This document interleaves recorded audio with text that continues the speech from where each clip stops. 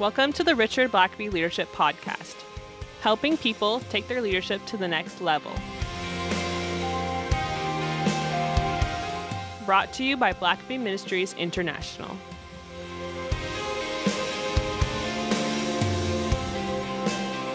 Well, Richard, it's always nice to sit across from you and talk deep things about leadership. Yeah, it's always nice to sit down and get some focus on that very important subject. Yeah, and if you're new to the podcast, first of all, welcome. And about once a month, we try to do what we're calling a leadership book review. And just want to remind you that next week, we're going to be looking at Leading Minds by Howard Gardner.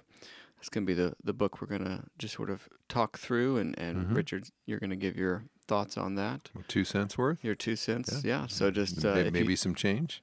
Yeah. The more the merrier. So if you haven't read it or if you're not familiar with it, maybe just do a quick Google search and see what you can find out about it and join in the conversation with us next week as we discuss that. But today, we're not doing a book review.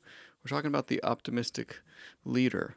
And, you have said that leaders come in all different shapes and sizes. Mm-hmm. There's introverts, extroverts. Some are great at public speaking, others not so much. And what would you say then is there a characteristic that is universal for a leader to succeed? Well, you're right. There's so many different kinds of leaders and personality types involved, but there do seem to be a couple of things about leaders that are pretty characteristic of all the leaders you meet, and however it plays out in their own particular personality. And one of those, I think, that is so important is optimism, or you might say confidence. A leader has got to be confident. If a leader is not confident in their ability, then their followers have no reason to be confident either. And leaders have to inspire hope. They have to inspire enthusiasm.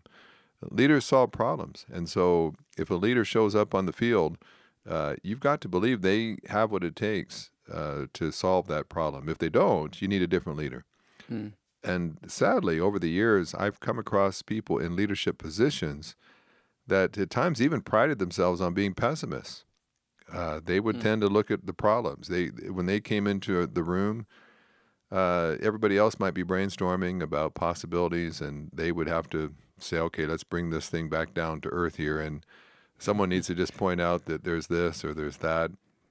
And they would pride themselves back to reality. Yeah, the harsh reality that for some people tends to be negative, and yet I find that for a leader, you have to believe that there's a solution, that there's an answer. You think about people like Steve Jobs when he returned to Apple. Apple had been somewhat adrift. They'd had some products that were not doing well. They were going in this direction and that direction, and then Steve Jobs walks back in the room. And I think everybody sort of breathes a sigh of relief and says, this is the guy who can get this thing turned around. Schultz, over Starbucks, at one point had to return and take over the CEO operations because Starbucks had gone adrift. And, there are just certain times where an organization or a church will face some kind of problem that it seems it's having difficulty overcoming. And a good leader will step up and say, there is a solution. I may not know what it is right now, but I know we can find it. And so I think being an optimistic, upbeat, positive leader that inspires hope, however you do it. I mean, you can do that. Some people do that through inspired speeches. Others do it just very quietly as they permeate their leadership team and the organization. There's lots of ways to do that, but when people are around you, they've got to come away confident. That's what they said about Winston Churchill. We throw him in there. Yeah, you've mentioned him once or twice before. When France was being devastated by the Nazis and was recoiling under that invasion, the French were demoralized, and Churchill flew over to France to try to sort of encourage their resistance, their resolve. And people said you couldn't be around Churchill without having more courage and confidence. You might be worried and frightful, but when he walked in the room, you thought, okay, maybe there is a way. Maybe it's not, all is not lost yet. And I think to at least a certain degree, every leader needs to bring that to the table when they walk in the room.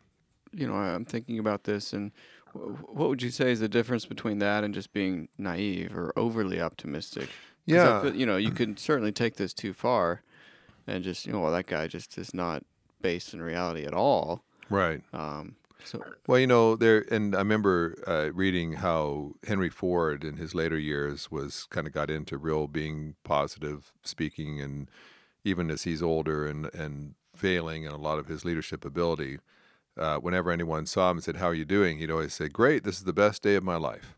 And that was just his pat answer, you know, no matter what was going on. He might have just had a root canal, but he would say, "This is the best day of my life." And when he got to a certain age, I guess he was just glad to be alive one more day. But sure. but in some ways, that kind of rings hollow after a while, you know, because not every day is necessarily a fantastic day. But and so if you come in and you're all smiles and you don't necessarily really focus on the problem, then it's just wishful thinking. And I think leaders are more than just thinking naively, "Oh, well, I'm sure it'll work out somehow." I mean, leaders tackle problems. They get their hands dirty. They're not unrealistic in the sense that they take a hard look at the issues in front of them. And they know it may take time, it may take a lot of effort and expense. But at the same time, leaders have a way of eyeing up a problem and saying, "Now, I know it's going to take a lot of phone calls. It's going to take some meetings with our attorney. It's going to take some team meetings. It's going to take a lot of planning and so on. But I also can do the math and figure out, well, this is solvable. This is something we can turn around." And so naivete just says, "Oh, I'm sure it'll work out." And there's a bunch of empty kind of platitudes Yeah. that ring hollow. But then there's others who come in and they analyze things and they walk away and say, "Yeah, this is doable. This is not a hopeless situation." You know, I wonder, is it easier to be a positive leader in, you know, if you come into a difficult circumstances versus being a positive leader when things are just fine?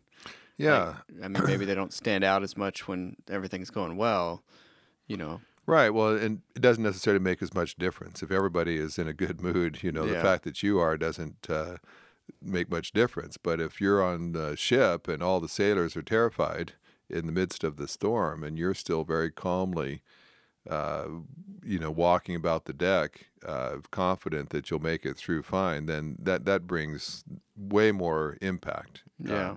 It was said of Stonewall Jackson that, he in the midst of the fierce fighting and there's bullets flying all about and his young soldiers are terrified at the onslaught of the enemy.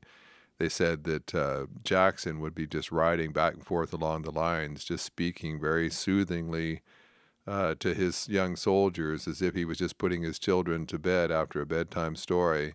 And they said when you saw Jackson riding calmly on his horse, not ducking, not flinching, seemingly completely calm, that just gave enormous confidence to the soldiers to fight for him, because they thought, well, if our general's not concerned, then we don't need to be either. And so I think that that optimism, you need to have it all the time.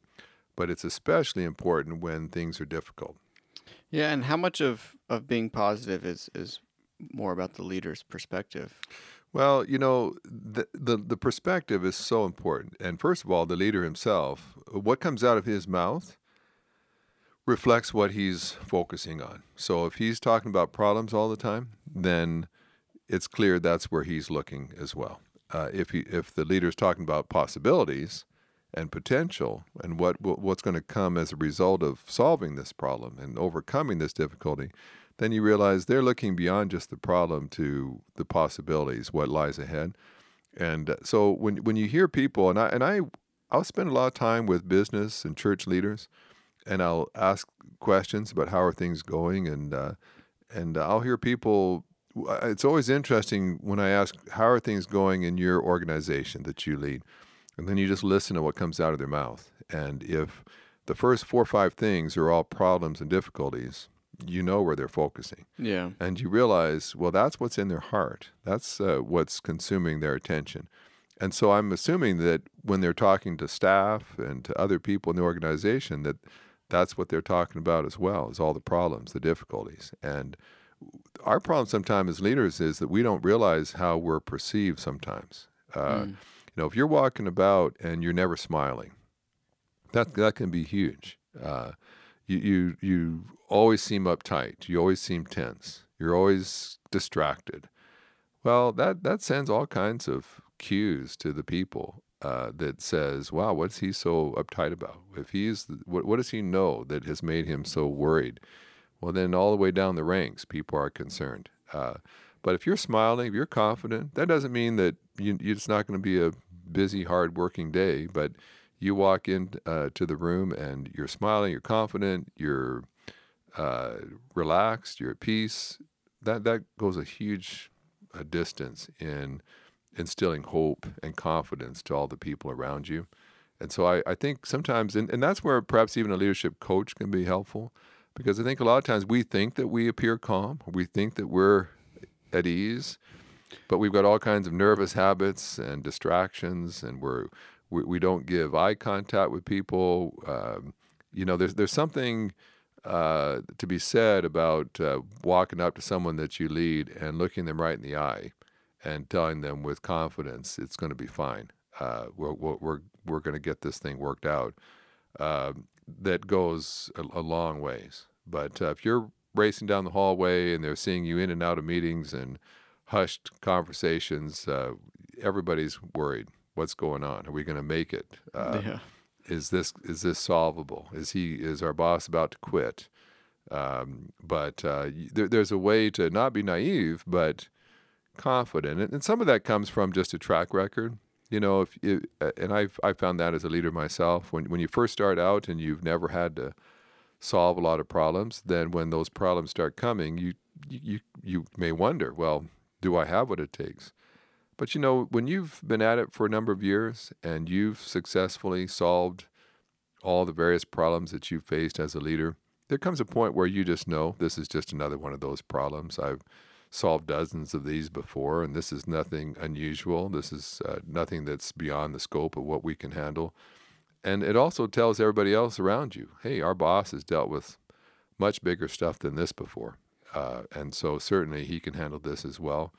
That gives you a certain aura of confidence and credibility with others as well, which is why you want to be building a track record of success. You want to be celebrating small wins. You know, sometimes if you've had 15 small wins, you've solved 15 small problems, then when the big problem comes along, it may be bigger than any one you've ever solved before, but you remind everybody, remember all those other things we dealt with? And we took care of all those. And so, like David said, I've never taken on a giant before, but I've killed lions and I've killed bears, and the same God who helped me kill those is the same God that will help me kill this, you know, this massive soldier standing in front of me. Great. Well, let's take a quick break here, and when we come back, we will finish up. Ready to take your leadership to the next level? The Entrepreneurial Leaders Program is a one-week intensive course at Oxford University designed to help marketplace and entrepreneurial leaders develop the skills they need to have a greater impact on their business and community. Don't miss this once-in-a-lifetime opportunity to study under Dr. Richard Blackaby and other leadership experts at one of the world's most prestigious academic institutions. This transformational course will run from August 11th through 19th, 2019. For more information or to register, visit entrepreneurialleaders.com. The link will be in the show notes. Richard, before the break, you mentioned just, smiling at people and your demeanor, how you carry yourself can really have an impact. And that reminded me of a president of a school that I went to, of a university, and every time you saw him, he had a smile on his face. Mm-hmm. He was just, happy to greet you, and that really, even, I didn't work for him, but I was a student at his university, and that just really just has a way of encouraging you. Yeah. Even just a brief passing in the hall, that just can really, it has a lot of power. Just your demeanor, not even your words. Yeah. For sure. I remember when I became a pastor of a church, the church had gone through a lot of difficulties, a lot of struggle. It had declined in attendance. The finances had dropped dramatically. There have been just a lot of hurts, some really dark days, and now I'm coming in as the next pastor, and there's lots of problems, and there's lots of questions about, can this young pastor in his first pastorate, does he have what it takes to turn things around? And there were several things I guess I did perhaps instinctively at the time, but one thing which a lot of pastors will do and lots of other leaders will do, but I often would position myself at the front door and just greet people as they came in the door. And I wasn't necessarily shaking everybody's hand as they walked in, but as people walked in the door, they'd see their pastor smiling, upbeat, joking around, happy. And, as people are going into the building, I mean, their first experience is the pastor confidently smiling, anticipating a great day. Well, that just sets the whole mood, And so whether you're leading a board meeting and you're there at the door as all your leadership team's walking in, and you're smiling at each one as they coming in and joking with them and setting them at ease, you can set the tone of a meeting just by that attention, that smiling, that you're kind of announcing, okay, I'm expecting a really good day today, and so you should be as well. I think also just with your words, like I see a lot of leaders who use namby-pamby words, wishy-washy words. Oh, wishy. And I was going to ask, what's namby-pamby? People that don't play hockey often are namby-pamby, but it's words that, for instance, if the word leaders are masters at using the right words, and so when someone says, "What do you think about this new program?" If you say, "I think it'll be okay," well, don't use the word "okay." That's a terrible word. Say it's going to be, "I'm really excited about this new program. This has enormous possibilities." It's amazing how, and I'll see this all the time with leaders. I see this a lot with pastors in front of their churches. They'll use a word, and I don't mean that you should just be over the top about everything, but don't just use lukewarm words because you get a lukewarm kind of response. Use upbeat, positive words, exciting words, words that are big, that are hopeful. There's a lot of symbolic things a leader can do that inspire all kinds of confidence. Some things I guess I did early on in my leadership career that just came instinctively, but I remember going to my very first church out of seminary. I was coming in view of a call with my wife, so I wasn't even called to be the pastor yet. We were visiting there to interview, and then they were going to vote on us. And so Layman had picked us up at the airport, and the first thing they wanted to do was drive us by the church building so we could see it. And so we enter the building.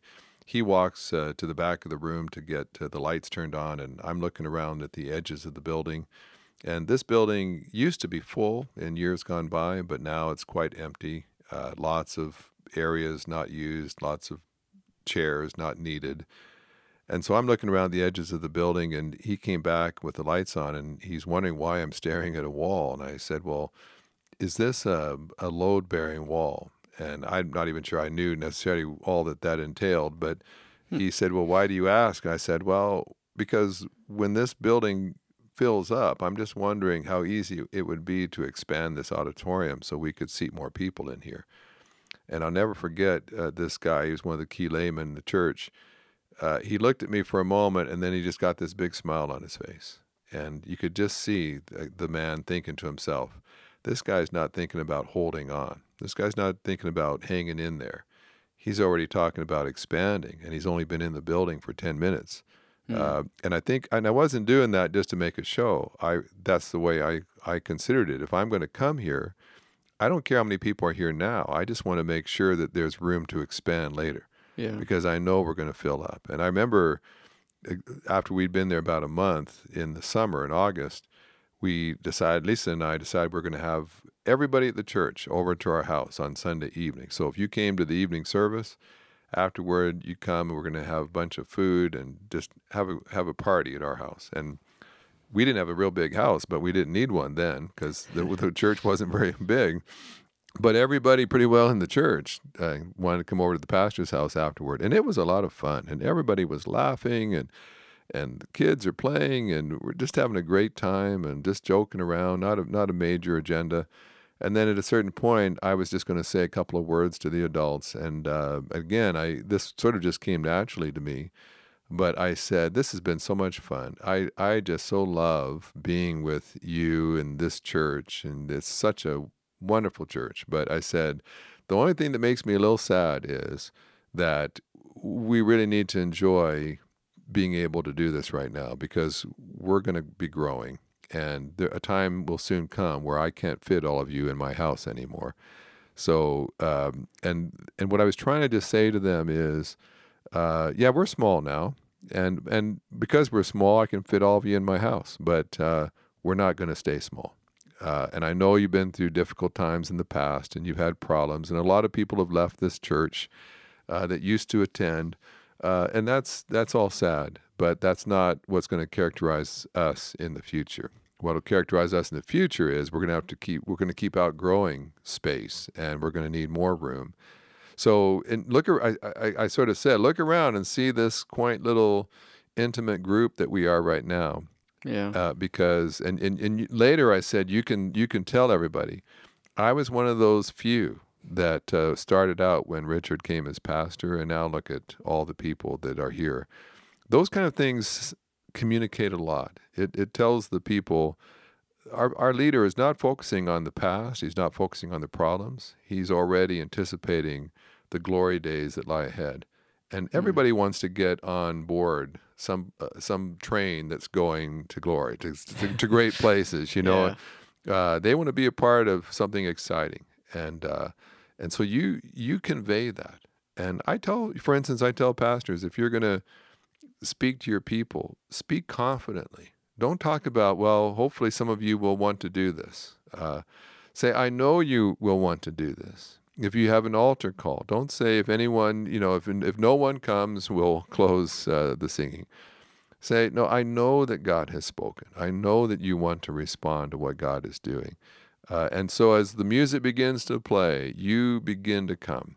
There's a difference between being wishy-washy, where it's not even sure that or apparent that the leader thinks anything's going to happen. And when the leader speaks confidently and says, God is working here, God has spoken, and so I know that you're going to want to be a part of that. I'll tell you what, people don't want to jump on board with a wishy-washy leader. So speak confident. Now do your homework so you're not just being naive, but God is on his throne, and God is in charge. And life is good. And I tell people sometimes we get so immersed in the problems that we forget what a joy it is to be in the job that we are in. You know what? We've got problems right now, but this is a great place to work. And I get to work with great people. And we will solve this. And I get to go home at night with a great family and a great life, and live in a great country and serve a great God. And there's just so many good things about life right now that how could I not be upbeat and positive? It's, at the moment we're dealing with a problem, but that's going to pass, and life's going to be great, even better. And so many things are going to be wonderful that I'm not going to get just buried in this current problem, because it's going to pass. It won't be a problem one day. So I'm not going to let it define my life and rob me of the joy that I ought to be having right now, just because we're dealing with a problem at the moment. So the leader sets the tone, and he sets the perspective for his people, so that where the leader looks is where the people will look. So if the leader's focused on problems all the time, that's where the people will focus.